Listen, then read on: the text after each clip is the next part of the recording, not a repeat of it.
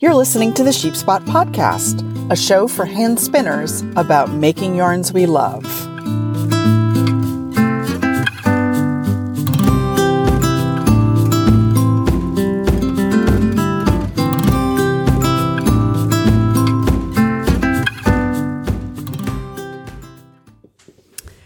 Hey there, Sheep Spotters. Welcome to episode 59 of the Sheep Spot Podcast.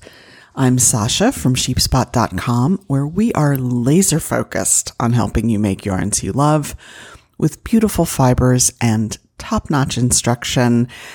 I have morning voice today, guys. Matthew and I are actually about to get on a plane and go to Nova Scotia. So, I am just recording this quickly before I go, and I just got up. So, in this episode, I'm going to talk about how to sample for a specific project. In this case, my Viajante shawl. And if you're saying, wait a minute, Sasha, didn't you talk about sampling in episode 15? To that, I would say, why, yes, I did. But here's the difference. Episode 15 is about sampling to decide how you want to spin a fiber, a particular fiber. In other words, it's about spinning a fiber several different ways in order to choose the spinning method that both produces the yarn you want and that's most fun to do. In this episode, though, I've already made some decisions about the yarn I want to make. I know I want it to be a light fingering weight. I know I want it to be 2-ply because of the lace border, and woolen because I want to create a very lightweight, warm fabric. So in this case, sampling is about making sure that I actually achieve the fabric I want. And part of that is making sure that I get as close as I can to the recommended gauge, which is 22 stitches over 4 inches. Or for those of you playing the home game, you've already figured out that that's 5.5 stitches per inch. So this kind of sampling is as much about knitting swatches as it is about spinning sample yarns. So this distinction, I think, between the two different kinds of sampling is important. So I've made a freebie for you that details the differences and walks you through how I do each kind of sampling. And you can get that by going to the show notes for this episode, which you can find at sheepspot.com/podcast/episode 59.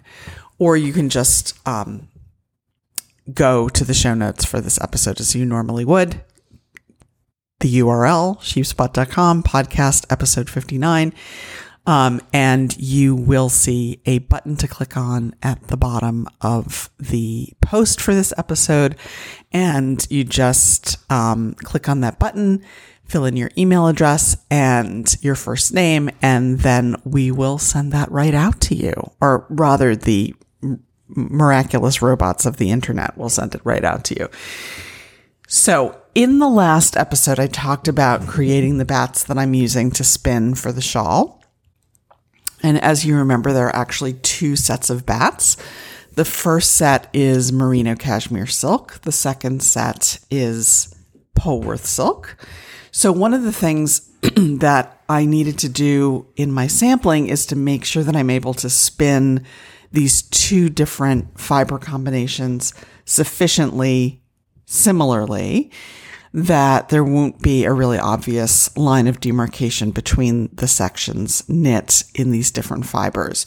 So I need 2 yarns made of different fibers, but with the same wraps per inch, twist per inch, and as near as possible the same grist or density. And if you need a refresher on how to measure wraps per inch, twists per inch, and grist, check out episode 22 and the accompanying and also free download. So part of what I'm going to have to do in my swatching is knit a longish swatch using first the merino cashmere silk and then the Polworth silk, and make sure that the fabric looks and feels sufficiently similar. So I sat down at my Sidekick with my 2 bats, one merino cashmere silk, one Polworth silk, a Sharpie, my trusty Tyvek wristbands, and some of those manila shipping tags. You can get them at any office supply store with holes in them. And these were to remind me that I had to take detailed notes and make a record of what I was doing. I always think I'm going to remember how I spun something, and I never do. So, especially when I'm spinning for a big project, I know by now that I will be distracted by some shiny, fibery object in the middle and want to spin something else on that very same wheel. So being able to get the wheel set up again in the same way requires some note keeping. And I also had an empty bobbin and my spinner's control card. And I'm going to talk about wraps per inch in this episode. And I am getting a rough estimate of wraps per inch, which is all really wraps per inch ever is. I'm getting that estimate from my spinner's control card, not by actually wrapping the fiber around a wraps per inch gauge. So just to be clear. So I started with the Polworth silk, and since that's going to be the bulk of the shawl, I wanted to match the other yarn to the Polworth silk yarn, rather than the other way around. So for each of these yarns, my mission was to figure out the following. First, how best to set up my wheel to be able to spin the yarn I want most easily. How many wraps per inch my singles need to be in order for me to get the gauge called for in the pattern. The twist per inch and grist that will give me the fabric with the characteristics that I'm looking for. And because this process involves figuring out first exactly what yarn I want to create, and second, whether that yarn will give me the fabric I want, it involved a bit of back and forth between spinning samples and then swatching. So here's how I did it. I started by making my best guess about how to set up my wheel, meaning that I chose a whirl. And in this case, what worked best for me was the smaller groove of the fast whirl on my Sidekick, which gives me a ratio of 11:1. And then I set my tension and I just got started. And I had originally thought I was going to spin for this project long draw. I tried that. I wasn't happy with my results. So I tried a couple of different drafts. So I would spin some singles in a particular method or at a particular ratio, make a quick plying bracelet. Some people call this an Andean plying bracelet. I really am asleep. And note the wheel settings and the wraps per inch of the singles on one of the Tyvek wristbands with the Sharpie. That would be Zora asking for her breakfast, which I just want you to know I am not in charge of. Zora, stop.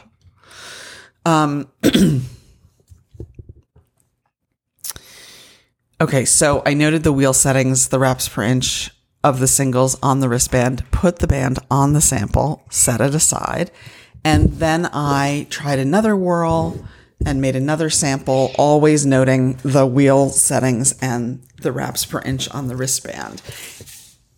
And I made 4 or 5 samples this way, just changing one variable at a time, either the whirl, the settings, the wraps per inch I was going for.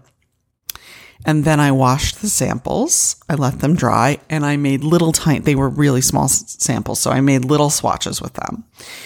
And just to get a very preliminary sense of my gauge. So I was able to find a fabric that I liked, and the gauge was very close to the 5.5 stitches per inch I was looking for. If it hadn't been, I would have had two choices. So I could either have set up my wheel in the same way and tried to adjust my wraps per inch,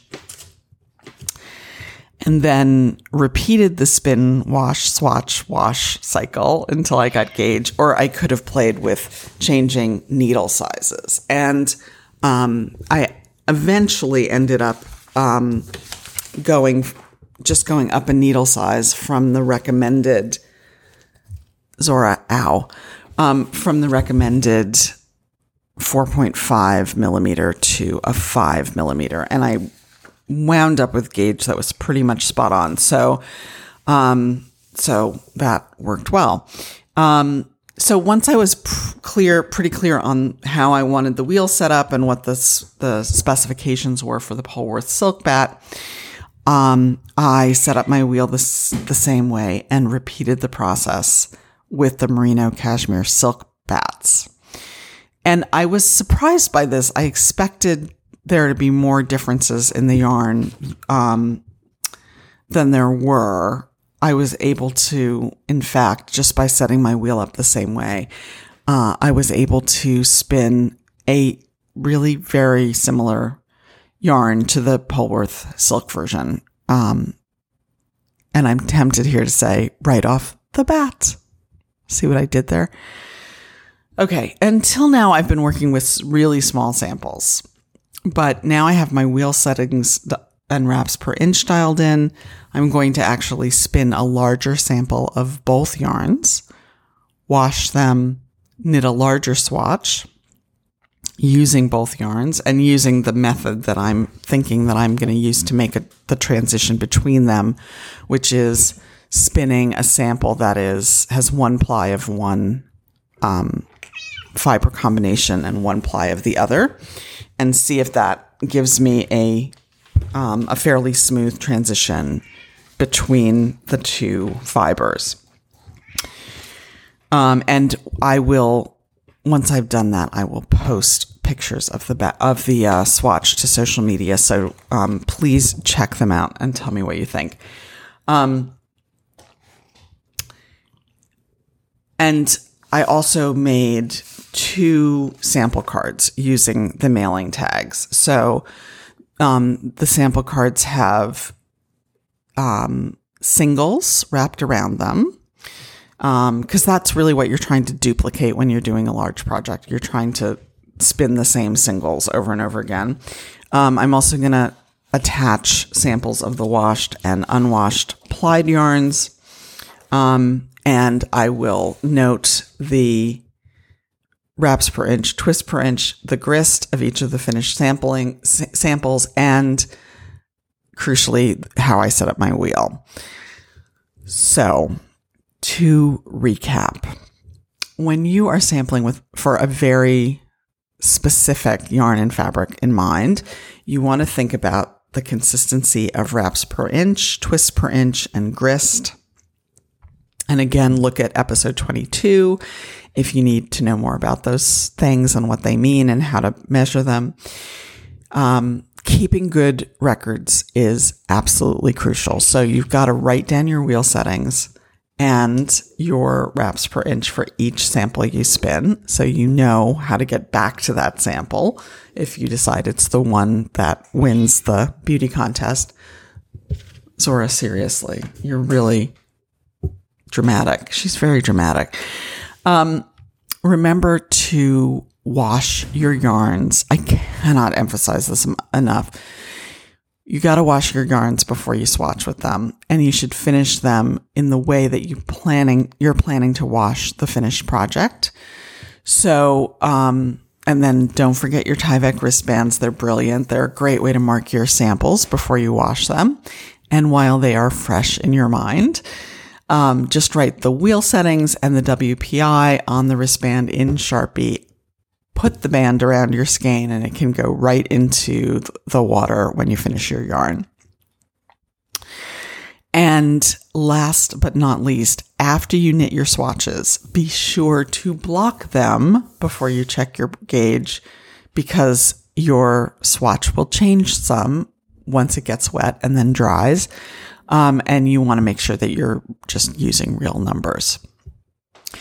All right, guys, that is it for me this week. Thank you so much for listening. I will see you next time when I'll be talking in a more general way about how to actually spin bats. I know a lot of you find bats really tempting to spin, but also a bit intimidating. So I'm going to be introducing you to one of the very best resources out there on these questions, and that is Jillian Moreno's video 12 plus ways to spin a bat. In the meantime, don't forget to get your freebie for this episode at sheepspot.com/podcast/episode 59, and then go spin something. All right, guys, I'll see you soon. Bye.